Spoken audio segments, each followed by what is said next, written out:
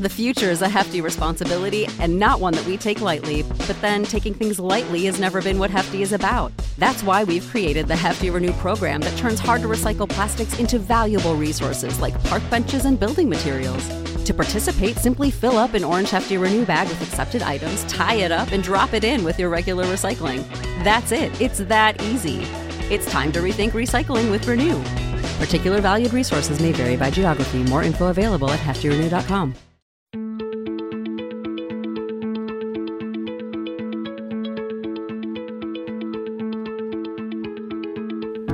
I'm Nil Zacharias, and you're listening to Eat for the Planet. On this show, we try to answer the question, how can we eat in a way that nourishes us without starving the planet? The show features conversations with food industry leaders, health and sustainability experts, as well as entrepreneurs and creative minds who are redefining the future of food. In this episode, I speak with Michelle Edelman, the founder and CEO of Infinite Foods. Michelle has over 30 years of business experience as a former global managing director for Accenture, CEO of a US-based home health services company, and group strategy executive for the Pan-African EcoNet Group. Infinite Foods, one of her new ventures, is a go-to-market platform for plant-based food brands to reach Africa and emerging markets faster and with lower risk. Infinite provides a turnkey capability to enable its brand partners like Beyond Meat, Just Foods, Oatly, and Miyoko's to increase revenue and impact by reaching the African consumer and tourism market. In this wide-ranging conversation, Michelle shares how a midlife crisis led her to sell her Park Avenue apartment in New York City and move to Africa. We then talk about how she decided to focus on building businesses connected to changing the food system. We also get into the African food system and the unique challenges and opportunities it presents. We then dive into why Michelle is driven by the idea of helping the African continent leapfrog to a healthy and sustainable food system and help consumers and governments avoid many of the challenges we have faced in the West, including lifestyle diseases and rising healthcare costs. A big part of our conversation was focused on how leading companies developing plant-based food won't be able to fulfill their promise of feeding the planet's growing population if they don't start making inroads into the African market, which has 1 billion consumers and a fast-growing population. We discuss how Infinite Foods is working to accelerate the current pace of growth to bring plant-based protein to the African market by also sourcing ingredients from Africa and launching in-region manufacturing. We not only discuss the profound social and economic implications of Infinite Foods' long-term strategy, but we also break down the practical steps that can lead us there. If you truly care about the future of food and solving the problem of feeding the world in a healthy and sustainable way in 2050, I guarantee you will gain a lot from this discussion.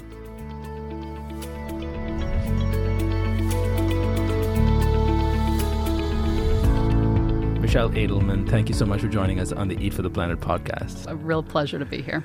Let's go back to the beginning. Let's start with what got you interested in how food is produced, distributed, and consumed. Well, thanks. I think I must win the award for having come the farthest distance in order to be able to be on your podcast. So hopefully the jet lag is worn off and I'm in good shape today. My interest in food really and my deep involvement in the food area really started about 8 years ago when I had my massive midlife crisis. So I have an agricultural engineering degree from Cornell, but graduated from college and moved to New York and worked for Accenture for over 20 years. Had a really great career, but about 8-9 years ago, I did have this kind of massive midlife crisis and thought it would be a really super fantastic idea to sell my apartment in Park Avenue, put all my early belongings in a shipping container, and move to Africa and start building businesses. And the kind of the investment thesis around where I wanted to create new businesses was, one, they needed to create net new economic activity in the marketplace. I wanted to use technology as a catalyst to do that, and I wanted the technology to be sustainable. And I worked through a whole bunch of pipeline of projects, and I kept on coming back to food over and over again because it kind of hit all of those buckets. I shouldn't be saying this, but good you had that midlife crisis, because otherwise you wouldn't be doing what you're doing now. And I hope you're happy with the journey you've been on for the last 8 years. So let me clarify. It's definitely been interesting, right?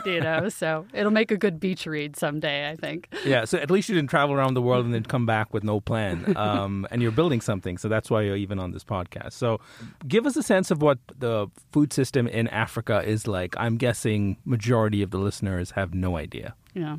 So the food system is broken, but in a different way than what we have here.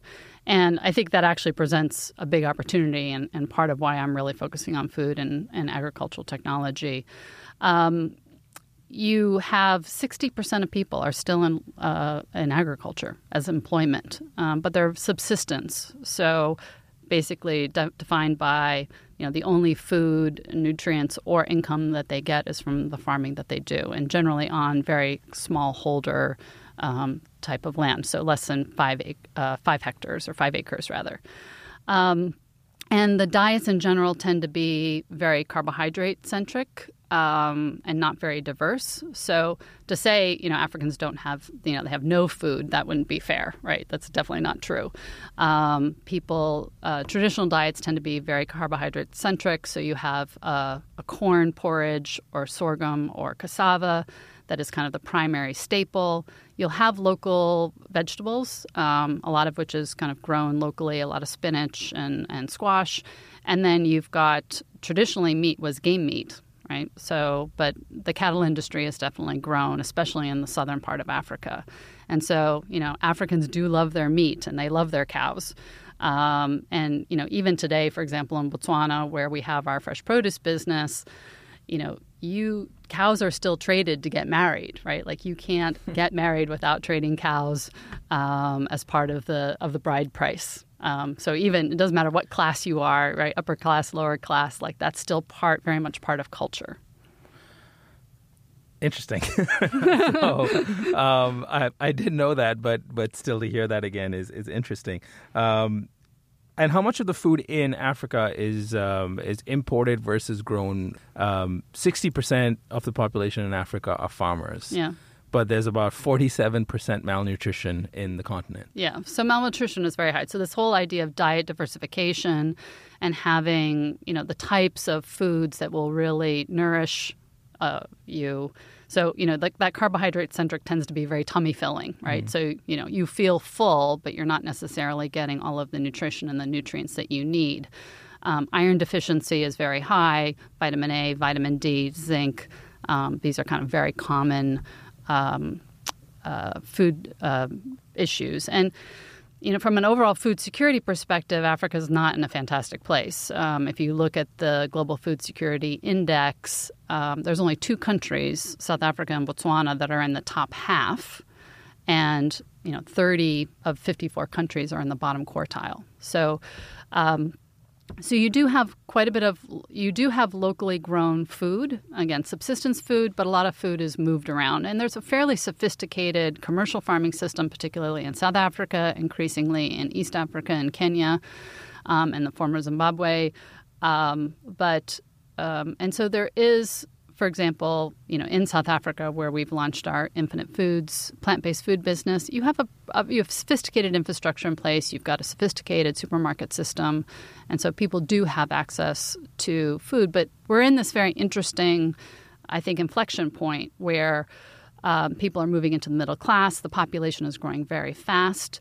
And we have an opportunity to work with consumers to help them kind of leapfrog over, from this carbohydrate-centric diet into something that is much more plant-forward and kind of avoid what I sometimes call the trough of food despair, which is where we are in the West, where we have, over-prevalence and consumption of meat and dairy, where processed food has become the norm. We're not entirely there yet in Africa. And so I think we have an opportunity, especially with this whole plant-based movement, to help Africa leapfrog to a healthy food system, a sustainable food system, and help consumers and governments avoid many of the challenges that we faced in the West, including lifestyle diseases like diabetes and heart disease, and helping manage healthcare costs. Mm-hmm. I must admit, I don't know economically where things stand, and I guess there's no easy way to generalize it because Africa is a continent. Each country it's got its own issues. But when we speak in broad strokes, we typically are, when we say the developing world and the developed world, we say, well, China and India is a rising middle class. I've seen it. I grew up in India. I travel to India every other year. I can see the change happening, and I can see walking into grocery stores, the difference in the kind of products that are available, plus the kind of foods that people are tending to consume when they go out to eat has changed. In other words, I mean, one clear pattern I've seen is people are consuming more meat than they ever did. People who didn't consume meat are consuming meat. Africa is a completely different beast in that sense because you've on one hand, you have the whole malnutrition problem. Access to food is a significant issue. And even when you do have access to food, as you just said, it may not be the right food. And so in this day and age, in 2019, when you walk into a grocery store, I haven't been to Africa for more than 10 years now, and I vaguely remember what was in the grocery store when I was only in Kenya. But if you walk into a grocery store today, say in Botswana, do you see a lot of imported products? What's predominantly sold there? Yeah, so you see a combination. So you'll see a lot of, especially in Southern Africa, a lot of the meat is local. So you will have Botswana or South African beef, pork, poultry. The fresh produce will generally be South African grown. So, for example, next door in Botswana, 80% of the fresh produce is imported in from neighboring South Africa. So think about India. It's got 1 billion consumers in one country. We have 1 billion consumers. They're just spread across 54 different countries. And the dynamics in Southern Africa, Eastern Africa, and Western Africa are quite different. So in Southern Africa, kind of with South Africa as the anchor, you've got a fairly sophisticated infrastructure. You've kind of got I call them the big 5 grocery store retailers that are sophisticated. And, you could walk into a Woolworths in Johannesburg or Cape Town and it would look like going into Whole Foods. So you've got decent cold chain distribution. You've got existing infrastructure. And when you walk into the grocery stores, you actually have pretty good diversification if people can afford to buy. East Africa is slightly different. It's kind of a hybrid. There's still a lot of informal distribution in local markets, and people just go to the local market to buy, as well as your regular grocery stores. And then West Africa is a completely different beast. So still informal marketplaces really dominate in Western Africa. So you can't look at Africa as a thing. You have to look at Africa as 54 different things. And I think this is the challenge when we start thinking about how do we start introducing, new leading plant-based foods into the African continent, because doing business is very complicated. I often draw the analogy, imagine driving from, Washington, D.C. to New York City. And every time that you crossed a state line, you had to get out of your car, change currency, change language, fill out forms, potentially pay a bribe, spend half an hour at the border to move from, D.C. to Maryland, Maryland to Virginia, Virginia to Delaware. I'm not getting my states in the right order, New Jersey to New York. So imagine just driving from Washington to New York, and every single time you cross the state border, you had to basically change countries. And that's a little bit of what we face in terms of the complexity of doing business in Africa. So that's like a perfect segue to where I want to go next, which is, so then if that's the case, what made you want to focus on food? As your, yes, of course, they're all good reasons because it's a good problem to focus on. We have to fix our food system, and obviously we have to do that globally.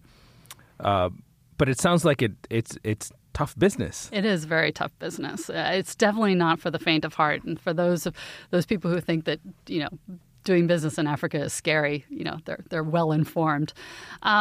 Look, for me, food is life, right? And if the beautiful thing about food and agriculture is that we have the technology to be able to do things better. So in Africa, we're sitting on 25% of the world's arable land, but only 10% of the yields. So there's a huge opportunity to transform that agricultural system and to do it in a way that will feed us healthy food and do it in a way that will protect the planet. So I've been very focused around food and ag technology because A, you can make a huge impact on people's lives and their health. B, it's a great way of creating employment. So the unemployment amongst young people is incredibly high, 40% in a lot of countries, not like 4 or 14, but 40. So imagine, being here in LA and having 40% of the youth be unemployed. You can imagine what kind of, potential instability that would create. So it's a great way of creating employment. We have the technology. Our Go Fresh business, which is a hydroponic, controlled environment greenhouse business. We grow fresh produce in the desert. The technology exists, and we've been able to help in a country like Botswana that imports a huge amount of their fresh produce to actually start to become and have the ability to look to become self-sufficient in the crop categories that we grow if we can scale out the model that we've built. And I think from a food and nutrition perspective, it's a very complex problem, but it's also a huge opportunity for us to kind of set the stage for the continent to do something different and effectively kind of leapfrog this negative system that we have in place, industrialized factory farming and the overconsumption of meat and processed foods, and move to something that is, healthier and more sustainable. So, yeah, it's not for the faint of heart. It's very complex, but I think that's what I get really excited about. I think it goes back to my old Accenture days, which is kind of taking those big, complex problems, unpacking them, and start, putting the building blocks in place so that we can start creating solutions. You kind of touched on it, but culturally, where are things right now in terms of food is part of culture everywhere. Mm-hmm. That's a given. As the population of Africa also will continue to grow, as people are able to afford better food, and hopefully those who don't have access to food can access nutritious food. What is a typical meal look like? And the reason I ask that is because one of the things I don't have too much context around Africa, which is why I'm tempted to spend all of this podcast just learning about it, but I won't do that. I'll spare the listener, as fascinating as a topic it is. But the reason I ask is, like, what is the food culture like? I'll give you an example of what I mean by that. Is when I talk to some people in India about why we need to leapfrog, why India doesn't have to mimic the West when it comes to everything. And there's some things we can learn from the lessons that the West has learned when it comes to most industries, and food and agriculture is a big one. So this temptation to now consume vast quantities of meat, this temptation to consume more processed foods, fast food, is not necessarily a good thing.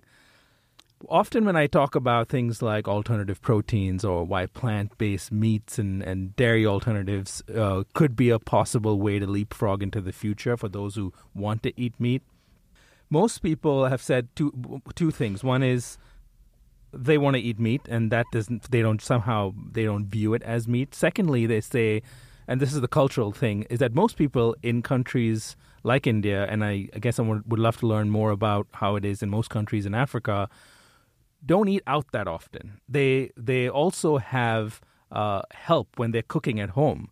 So, labor is way cheaper in the developing world. I mean, especially in countries like India where the population is so high, you can get someone to cook your food for the price you would go outside and eat really good quality food. So if that's the case, people really are not going to possibly try plant-based alternatives because it's just, that's not what they're even considering in the first place. Yeah. So, I think we have a lot of this exact same characteristics. So, and I think this is typical of whether you look at Africa, India, South Asia, emerging Asia.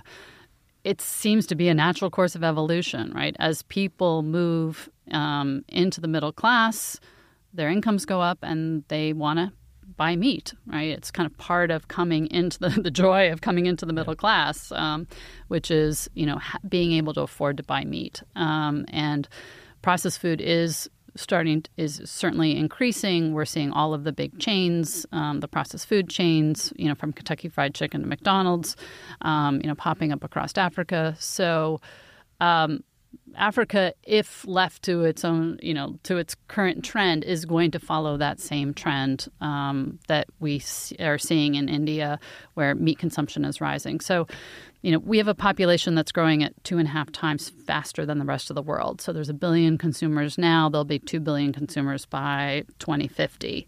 Meat consumption is rising at 4% per year. So it's pretty significant. And it's, of course, rising most as people are moving into the middle class. And there certainly is there's a mixture. And again, depending on where you are and what class you're in, there's certainly a mixture of eating at home and restaurants. I mean, there are a lot of, you go to any capital city across Africa and there's wonderful hotels and wonderful restaurants. But generally, when you're in the rural areas, for the most part, you're eating basically what's available.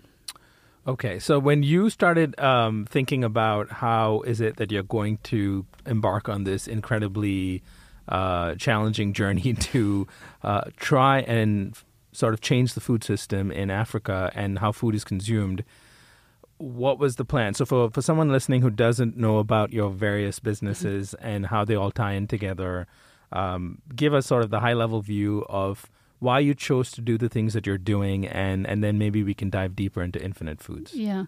So it really started with Go Fresh, which is our fresh produce business, which we launched 5 years ago. It currently operates in Botswana. And we have, which is a country right next to South Africa, kind of sandwiched between Namibia, Zimbabwe, Zambia, and South Africa. And we now run 4 farms. So we basically have taken controlled environment agriculture concepts, urban agricultural concepts, and we've applied them in the African context. So we've built these greenhouses that can grow fresh produce 365 days a year.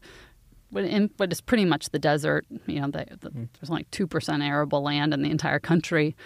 And we've solved a lot of problems as it relates to, the produce that we grow is grown either organically or in a sustainable method, meaning we use very judicious use of fertilizers and pesticides in an integrated pest management way. We grow right next to the consumer. So we grow within 30 kilometers of the consumer. So we have no spoilage in our supply chain. Produce is picked fresh to order every day and delivered fresh to the customer, which means we're putting nutrient-rich fresh produce in front of the consumer on a daily basis. So 30% of nutrient loss happens in the first 3 days of harvesting. So if you've got an import-export model where your tomatoes are being grown in South Africa and they're being trucked 1,000 kilometers into Botswana, by the time the tomatoes get there, they've lost most of their nutrients. And, oh, by the way, they were picked pretty much raw to make it through the travel, so they taste like cardboard and nobody wants to eat them anyway.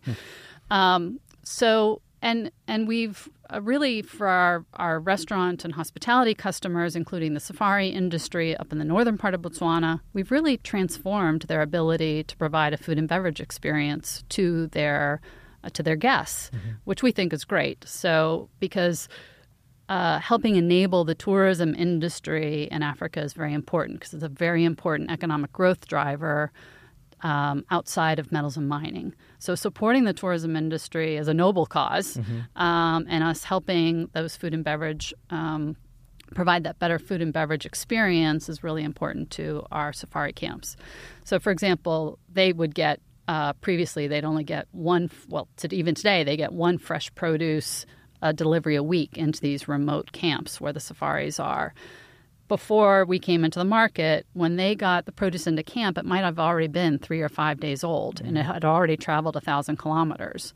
So now when they're getting fresh produce into camp, it was harvested that morning, and so the shelf life is much better, the quality is much better, it's riper, it's more tasty, And then we work really closely with those customers to grow 15 different types of culinary herbs and all the things that they want. So Go Fresh was really the foundation of us tackling how do we use technology, how do we disrupt it, completely change the way people think about the fresh produce supply chain, how do we use technology that is sustainable.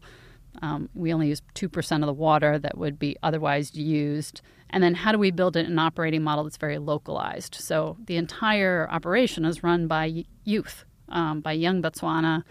We hire them right out of college. We train them from scratch, and they run the entire company. And that's why I can be here. And they're there, growing beautiful tomatoes and cucumbers and lettuce and herbs, because they run everything from HR, finance, growing operations, sales, customer service. They do it all. So we effectively have created an operating model that we can pick up and replicate into other parts of Africa, so that we can supply fresh produce close to the consumer in a very neat way. But, what happened was, based on the success of Go Fresh and the amazing brand that we've built and the amazing customer base that we've built, I kind of turned my sights on what I think is the next big hurdle for Africa, which is protein. And if we think about the 2050, food security and protein problem, which is, we're going to have 10 billion people, and if we don't change the way that we produce protein, we're going to run out of air and water and everything else. That growth is not happening here in Southern California. The problem of protein of the future is happening in Africa and South Asia. That's where the growth is coming, and that's where the stress on the system is. And so as I looked forward to that, I really felt like we need to start now if we want to try to start changing those behaviors we were just talking about earlier, which is the increasing consumption of meat, increasing consumption of dairy, which is all very weird because probably 80% of Africans are lactose intolerant. So why we're always trying to jam dairy milk down them is kind of unusual. But, how can we kind of stem that problem by getting started early? And that basically became the birth of Infinite Foods. So I said, look, I have this amazing customer base. Why not now, diversify what we supply them out of fresh produce and start moving into these alternative proteins? So that's Infinite Foods. So Infinite Foods, how would you describe Infinite Foods? I know it's focused on the alternative protein space, but you don't actually manufacture any products, not yet anyway. Yeah. So Infinite Foods is a go-to-market platform for the leading brands to reach Africa and, potentially expanding into other frontier markets faster and with less risk. So what we do is we provide a turnkey capability to enable, emerging and leading brands to increase their revenue and their impact by reaching the African consumer and the tourism market. So we work with brands like Beyond Meat and Oatly. I was really excited that today we're loading our first pallet of Miyoko's butter. We work with Nature and Moi out of France, and we are enabling these brands to reach Africa, probably years ahead of what their business plans have said. I have this little joke that I have this picture of what the whiteboard looks like in all of our suppliers, and step number one is, invest, millions of dollars of R&D and build amazing, great tasting products. Step two, build your brand and build U.S. domestic distribution. Step three, dabble in high value international distribution. Step four, feed the world. And so what we're saying is, well, heck, why don't we start feeding the world now? And so that's what we do. We really try to enable these brands to reach this consumer and to start making that impact. And look, it's a big lift. I mean, if you think about the behavior change and even the numbers that just came out of GFI about the current adoption of alternative proteins in the U.S., right? 1% of all meat sales, retail meat sales. We have a huge lift in the U.S. to start changing behavior, and you've got, all the buzz, all the resources, Whole Foods, great brands. You've got, everything is going for us here in the U.S. to drive that behavior change. I don't have all those tools. So I feel like we need to start early to start driving that behavior change. And for me, that starts with great brands that taste great. And so that's our number one criteria as we're working with to identify our partner suppliers. And we call them partner suppliers because we really feel kind of a deep sense of mission and purpose that we're representing their brands and giving them that reach in the way that they would want it to be done. And so, we really provide that kind of turnkey capability. So it's much more than just distribution. We do everything from all of the regulatory approvals and label approvals and making sure things go through customs and clearing and in an ethical and clean way. We do all of the education and market development to get consumers to become aware of how these plant-based foods can improve their health and improve the environment. We amplify their brands. So we take, kind of standard marketing materials and we tailor it for the culture and the language of the local market. We certainly sell multi-channel into retail, into hospitality, food service institutions.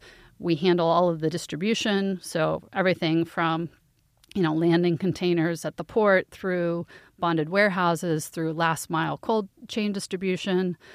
And then we're also ultimately moving into sourcing and manufacturing. So, our long-term goal is that we're not just selling and distributing these brands into Africa, but that we are actually manufacturing under license a lot of these brands locally.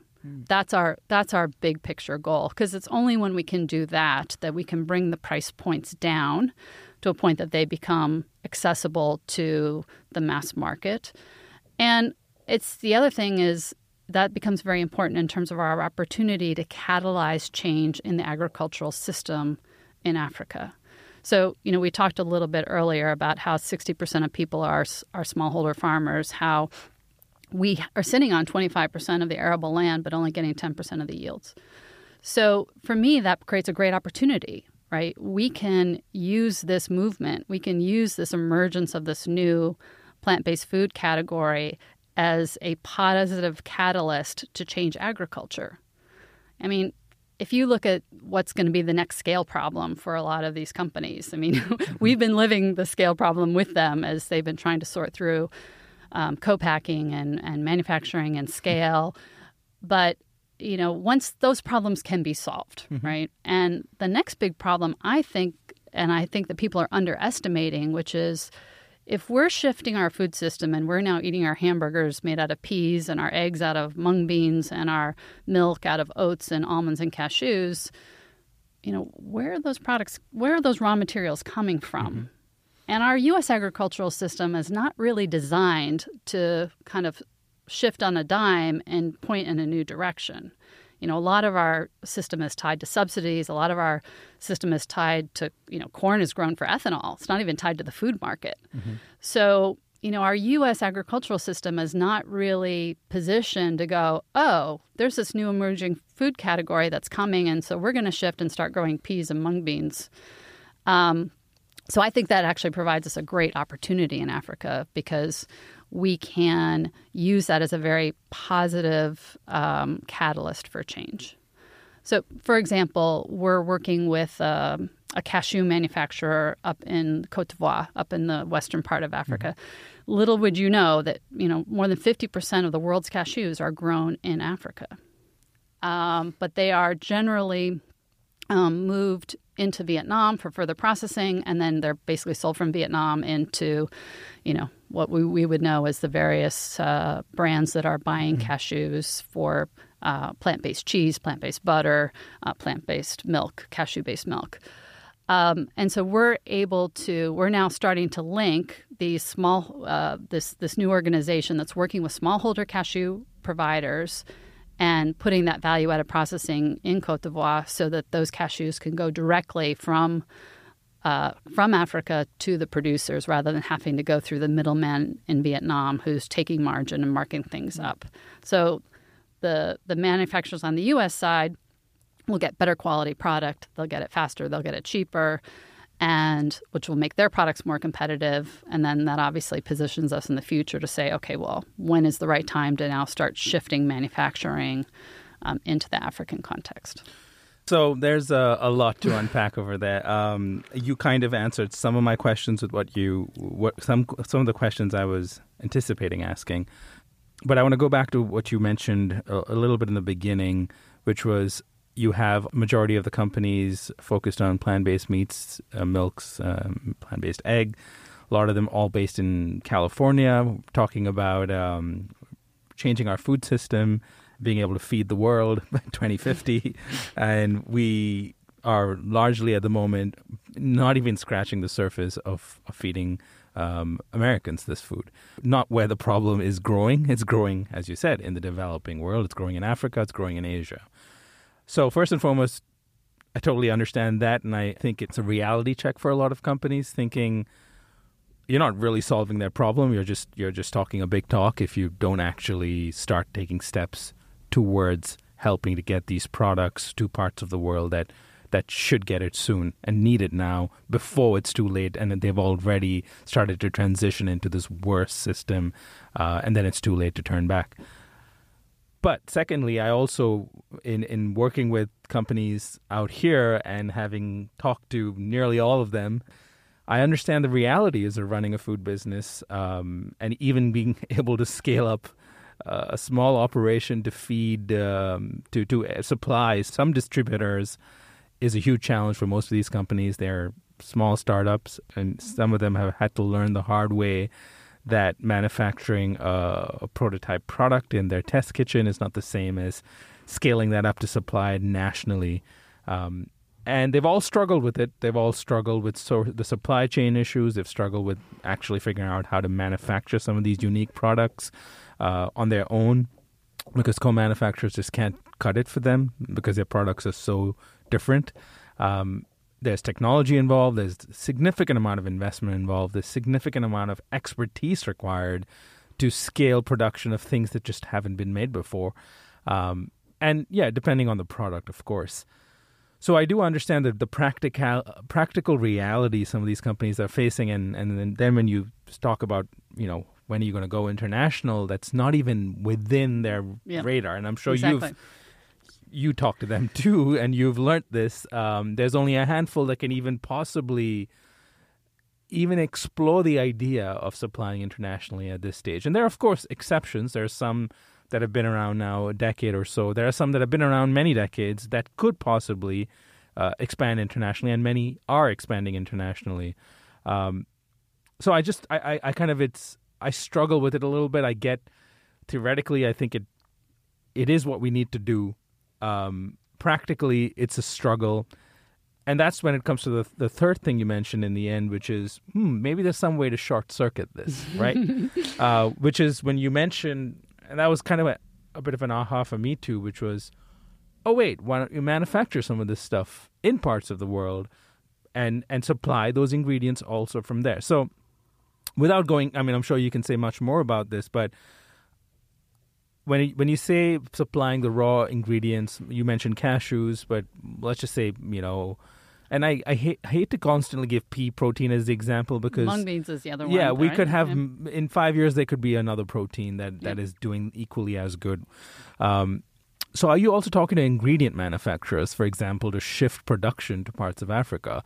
And is that also a role that Infinite Foods can make? So in some ways, what you're doing is you're truly becoming a plug-and-play system. You said turnkey. I think of it that way. I have a background in tech, so I think of things like how can we almost, and again, this is not the best word, but how can you hack this growth? Yeah.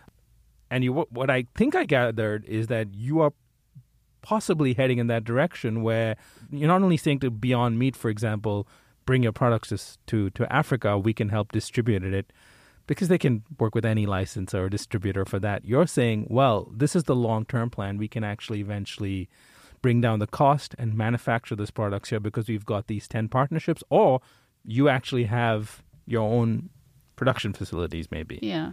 No, and to unpack that a little bit, again, that is our end goal. I think that all of these products will ultimately need to be manufactured in region in order for the manufactured price and the delivered price to be what it should be. Conceptually, to think about, if we're here 10 years from now and we're delivering plant-based foods in shipping containers, whether it be to Africa or to Singapore to Hong Kong, what have we, what's the environmental footprint of that, right? I mean, I think that we are going to have to, the industry is going to have to move to a regional manufacturing base just to live up to the brand of we're protecting the environment. Yes, I mean, I think that the brands are emerging. We certainly see people struggling to keep up with scale. And what we do from a business model perspective is just make it really easy. So, we pick up at the dock, we handle everything else. And because we are we're not kind of a broadline distributor, we're not a fancy foods distributor, we are exclusively focused on plant-based brands. And that's all we do. And so we're able to start seeding the market with smaller quantities of product so that we can start generating demand and show those brands. I mean, let's face it, when I rock up at most of these brands and say, hey, I want to distribute, I want you to help us get your brand to Africa so that we can, feed the world. I mean, they do look at me like I'm slightly insane.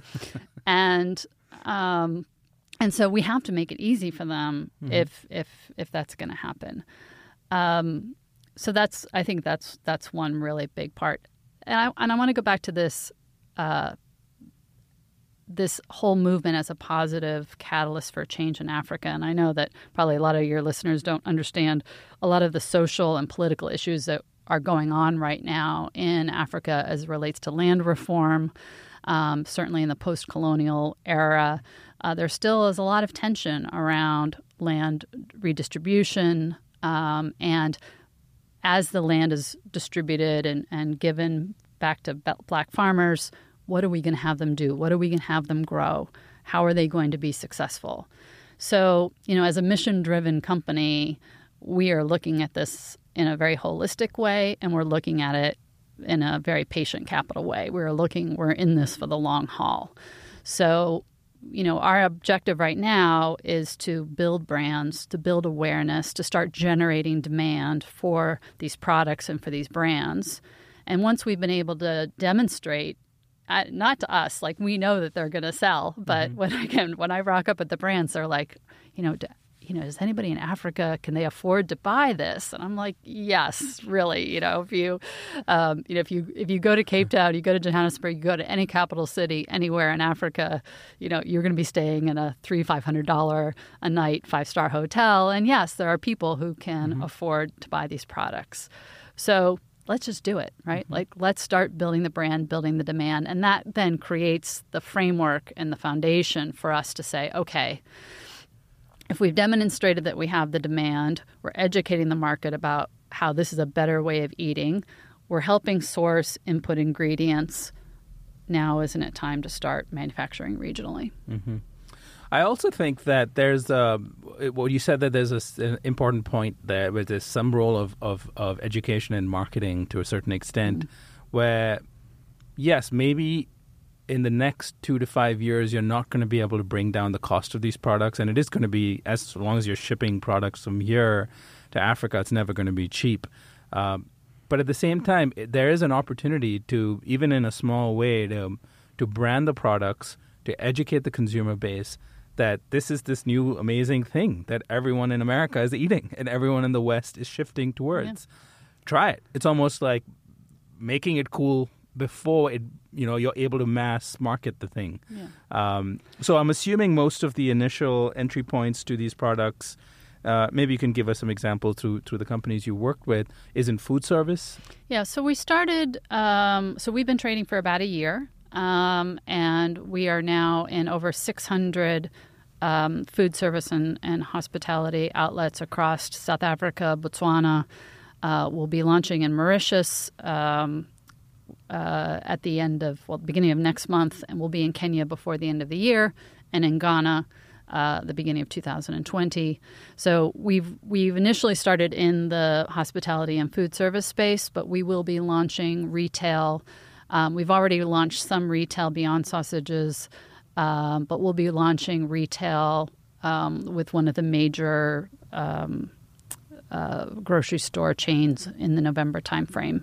in a limited exclusive basis. So it's going to be really great. We're very, very excited to be able to get the products in the hands of consumers through retail. Because as you said, eating at home and cooking at home is still, bigger than eating out. And so when you're not able to provide the products and the brands in the retail format, consumers, they get really indignant. I mean, if anything that's happened over the last 12 months as we've been rolling out these products in hospitality and food service is, the consumers are like, when can we get it? And it's really unfair that you guys are not allowing us to go to the retail stores and buy it in a way that's a little bit different. I think culturally and socially, it's a little bit different in terms of people's sensitivity to they feel excluded. And so we're very sensitive to that. And we're trying to get these products into retail as quickly as we can so that we can reach kind of both the consumer that goes out to eat, but the consumer that cooks at home as well.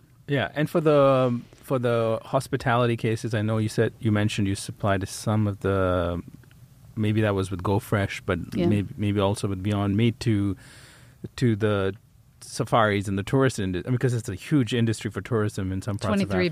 23 billion in receipts in Africa. So tourism is big. How's that been received so far? What's the I know it hasn't been that long, but how are people reacting to this?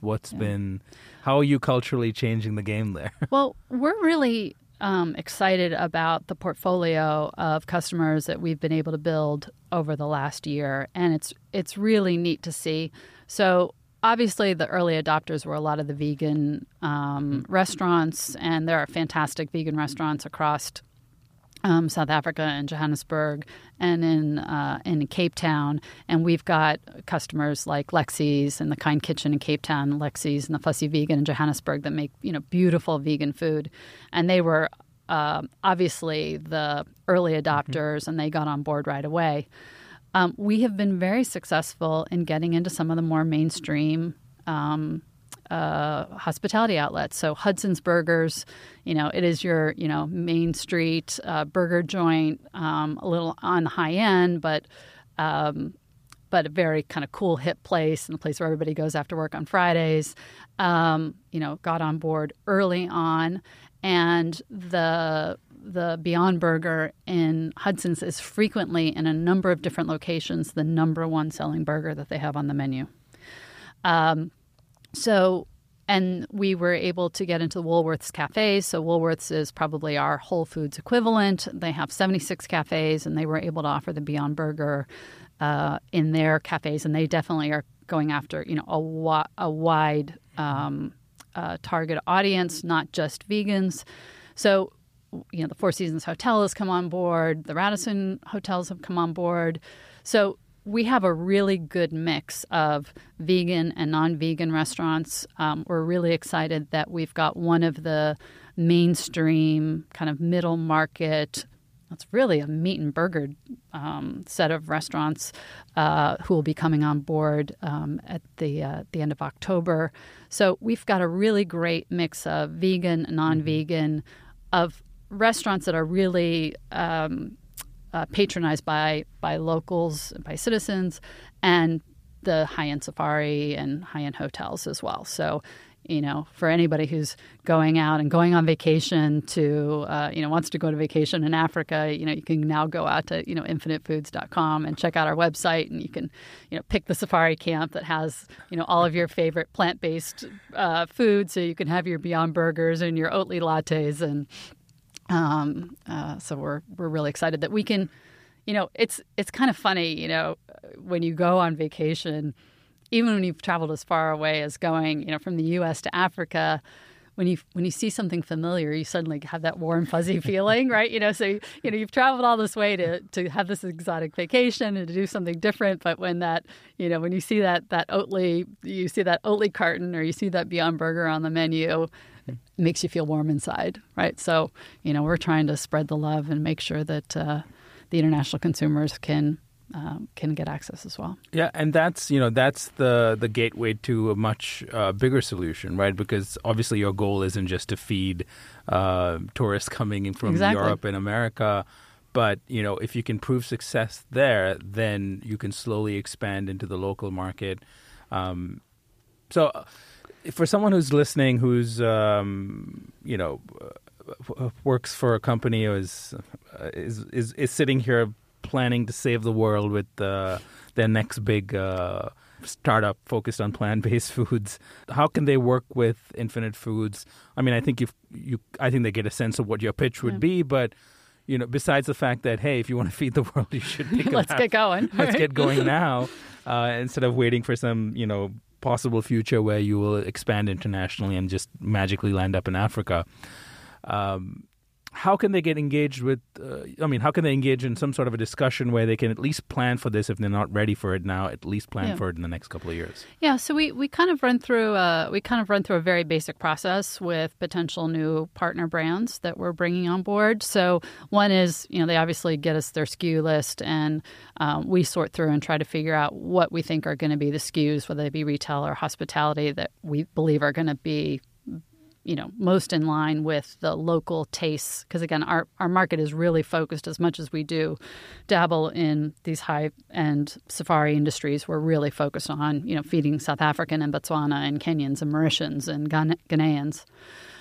So, what is the flavor profile that's going to fit best? And, what are the products? And we're really looking at mainstream products because we have these very fragmented markets. And so if we're not working in core things like meat and milk and cheese and eggs and yogurt and so forth, then we're not really playing in little niche-y, in more niche-y products. We're really trying to get the word out by putting products out on the shelf that are really mainstream. They're things that people buy, every day, every week, and providing them the plant-based alternatives. But we run through a process. One is looking at the SKUs. We get some basic product spec information from them, which would be standard stuff they would have already. We then run the business case. So we figure out, based on where we would pick the product up from, what is the landed price that we would have, or what was the landed cost we would have. We then benchmark that against what are other products that are on the shelves in the various supermarkets or being sold into hospitality. And then we dial in on what a price would look like in the marketplace. And our objective is always that our shelf price is not more than the U.S. equivalent in local currency.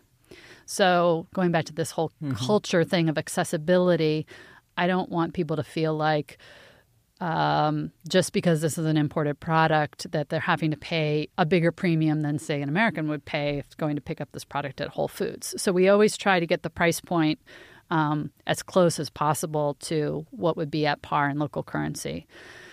So once we run through that, we then just usually run a couple of test cases. So we send across just a small quantity to make sure that we can get it through customs and that we're getting everything is flowing through smoothly and we don't have any issues. And at that point, we just start placing orders for pallets or for container loads, and we basically handle the rest.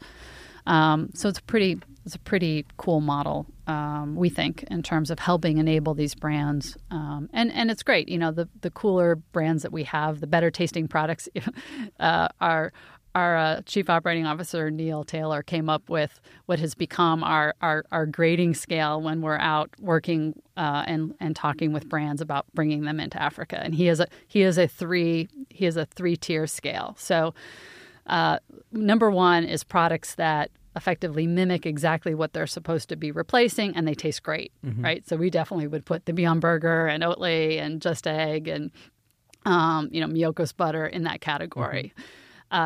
Category 2 is it tastes pretty good, but it doesn't really taste like what it's supposed to replace, right? So we get a lot of vegan burgers and so forth. You're like, okay, well, they don't taste bad, but nobody's going to think that this is meat, right? Or really think that this is milk or butter or cheese. And then we have category 3, which is foul and disgusting. So everything is basically in category 1, 2, or 3, and we're very focused on those brands that fit the number 1 category. Yeah, and obviously you're working with some of the bigger names already, so it's not like you're struggling with category 3 right now and hoping to get to category 1. Not that I know of anyone in category 3, but no. So. I did try some larvae ice cream once that was pretty. That wouldn't fit in my plant-based food category, but I think that actually was definitely category 3. All right, no words for that. So what are your sort of, I know you've been in existence only for a few years, but what are your priorities for Infinite Foods in the short term, like in the next, coming up on 2020 now? What are you focused on? Yeah, so we are really focused on execution, right, and executing our plan. I mean, the biggest challenge of Africa is this complexity, and so you have to execute on the ground really, really well. So we are, continuing to grow our sales footprint. I mean, we've gone from 0 to 600 outlets in 10 months' time. So we're continuing to grow our sales footprint across, hospitality or food service, retail, and into institutions. We do have some small institutional sales. So getting our South African market, which is probably the biggest market in Africa, nailed and continuing to grow it at the pace that it's been growing. And then, execute against that geographic expansion. So it's Mauritius, Kenya, and Ghana will be the big regional anchors. And once we have those stabilized, probably in the following year, we'll start looking at what we call the capital city strategy. So we may start hitting other African countries, but we'll really kind of focus in their capital cities as the main kind of jumping off point for distribution. So that's number one. Number two is building the brand portfolio. So, we're constantly looking for, great brands that taste great. And that have kind of reached that level of scale where they can reliably get us a pallet, once a month that we can get in a container and get to us. And so we want to continue to recruit and bring on partner brands. And the last bit is just continuing the market education piece. And a lot of that is a long-term play. So we're going to be hopefully launching a school education program. We're building more partnerships. So we're working very closely with ProVeg, who's opened a South African branch. We're working with Humane Society. And so we're building partnerships so that we can have partners who will help us carry that message out and do that kind of broad market education and awareness. So that we're not carrying it all, but we're really working with mission-aligned partners who can help us. Yeah, and how about from a regulatory standpoint as well as a policy standpoint? It sounds like, I think you mentioned earlier about each country has its own rules, and you're not dealing with just one government. Yep. How are you able to navigate all of that? Because I'm thinking as someone if I was running a company and I was suddenly getting into partnership with or distribution in Africa, that would be one big concern for me. Is that, okay, this all sounds good, but there may be a lot of hidden costs here because I don't know how those governments run, and I don't know what fines that they're gonna slap us with. So the answer is very carefully. But we, one of my key we call co-founder is George Sibasiba, and he is a skilled politician. He has he's basically has built a great business over the last number of years in working in government relations, and he really spearheads all of our stakeholder management from a government perspective. I've both on the Go Fresh business and on the Infinite business, we have been, knock on wood, really fortunate in terms of our ability to work with governments in a proactive way to make sure that we don't run into regulatory hurdles. And it's all about positioning what's in their best interest, right? So, for me, it would be hard to convince a government that this is not in their best interest, right? If we can help deliver healthy food, if we can accelerate the adoption of plant-forward diets, if we can help use this new food category as a positive catalyst to deal with challenges of youth unemployment and agricultural transformation, why wouldn't that be? And how do we, if we can keep healthcare costs low and prevent people from moving into diets that will cause them for diabetes and,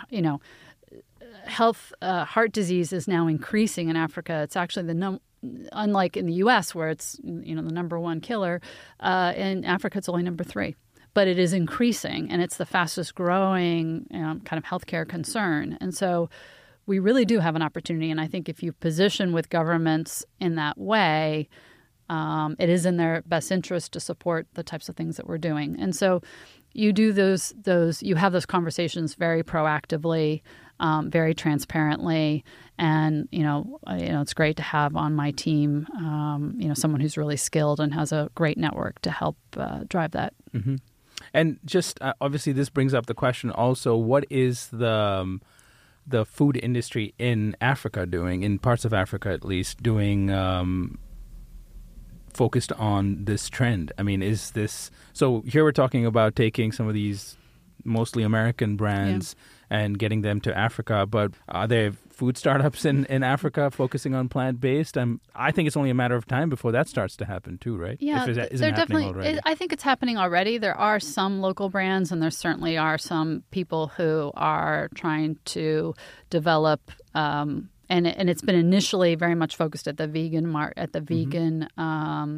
but that's how it always group, starts, right? Which is where it always starts. So yes, there are some local brands that are building, and we are, as a platform, are very open to the best brands. So I don't care where they're from. They could be from Australia, New Zealand, Europe, America, South Africa, Zimbabwe, Nigeria, Ghana. I don't care where they're from as long as they're a Category 1 product. I think the reality is, in order to be able to create the best products, you need R&D money. And whether we like it or not, most of the R&D money is flowing in the U.S. and Europe. And we can't really compete with the level of R&D spending that's happening in this new food category in most of our countries. So, yeah, we might have some guys who come up with some good stuff and they may get lucky or they may be really good. But I do think that the most of the innovation is going to continue to come out of the U.S. and Europe. And that's why I kind of often say we have a different role to play. Just because we're not pouring all the R&D money in and we're not innovating all the best brands out of Africa doesn't mean that we don't have a very important role to play in this entire ecosystem.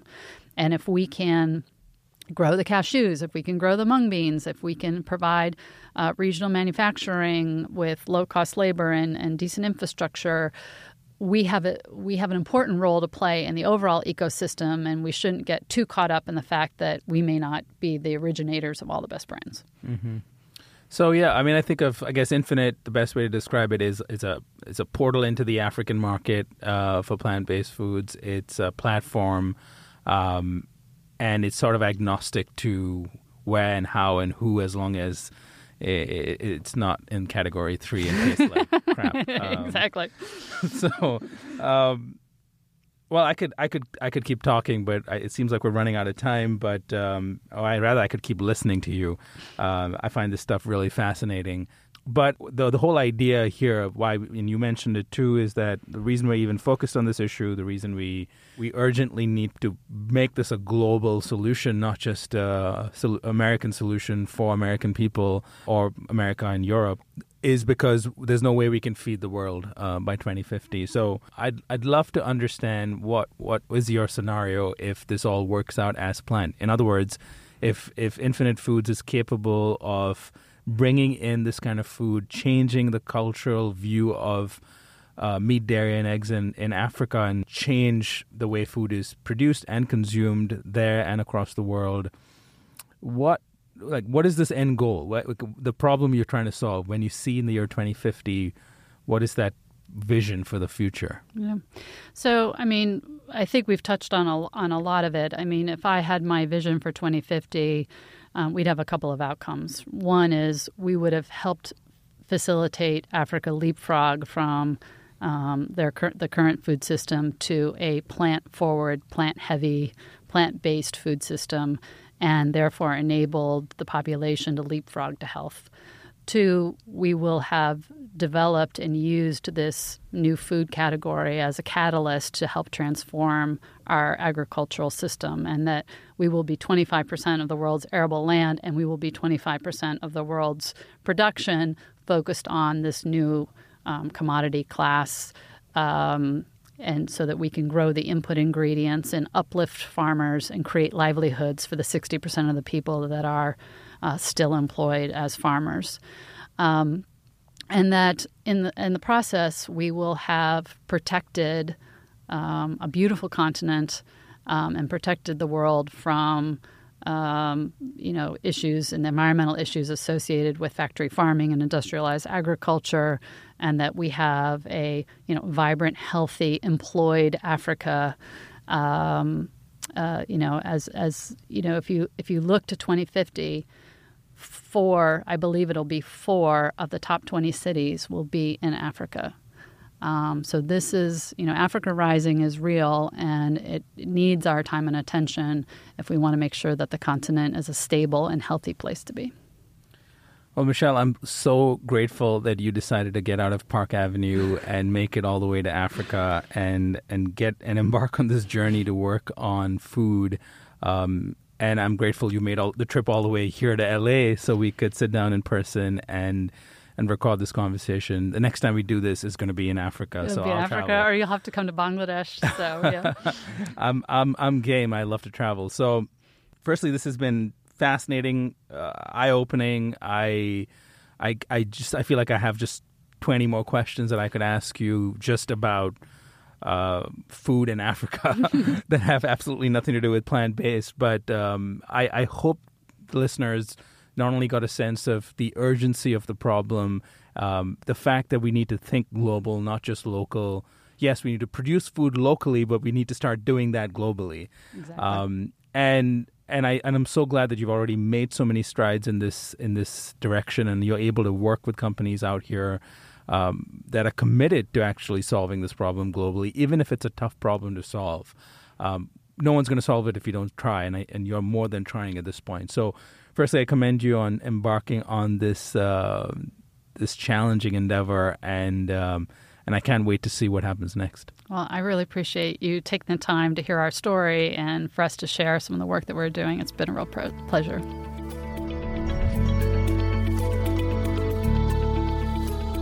You've been listening to Eat for the Planet with Nil Zacharias. If you enjoyed this conversation and would like to show your support, please subscribe to the show and leave a review on Apple Podcasts. To learn more about how Eat for the Planet can help your brand or organization develop the right strategy, implement scalable operations, and grow responsibly, visit EFTP.co. That's EFTP.co. Let's rise up to the challenge of transforming our food system. Thank you for listening.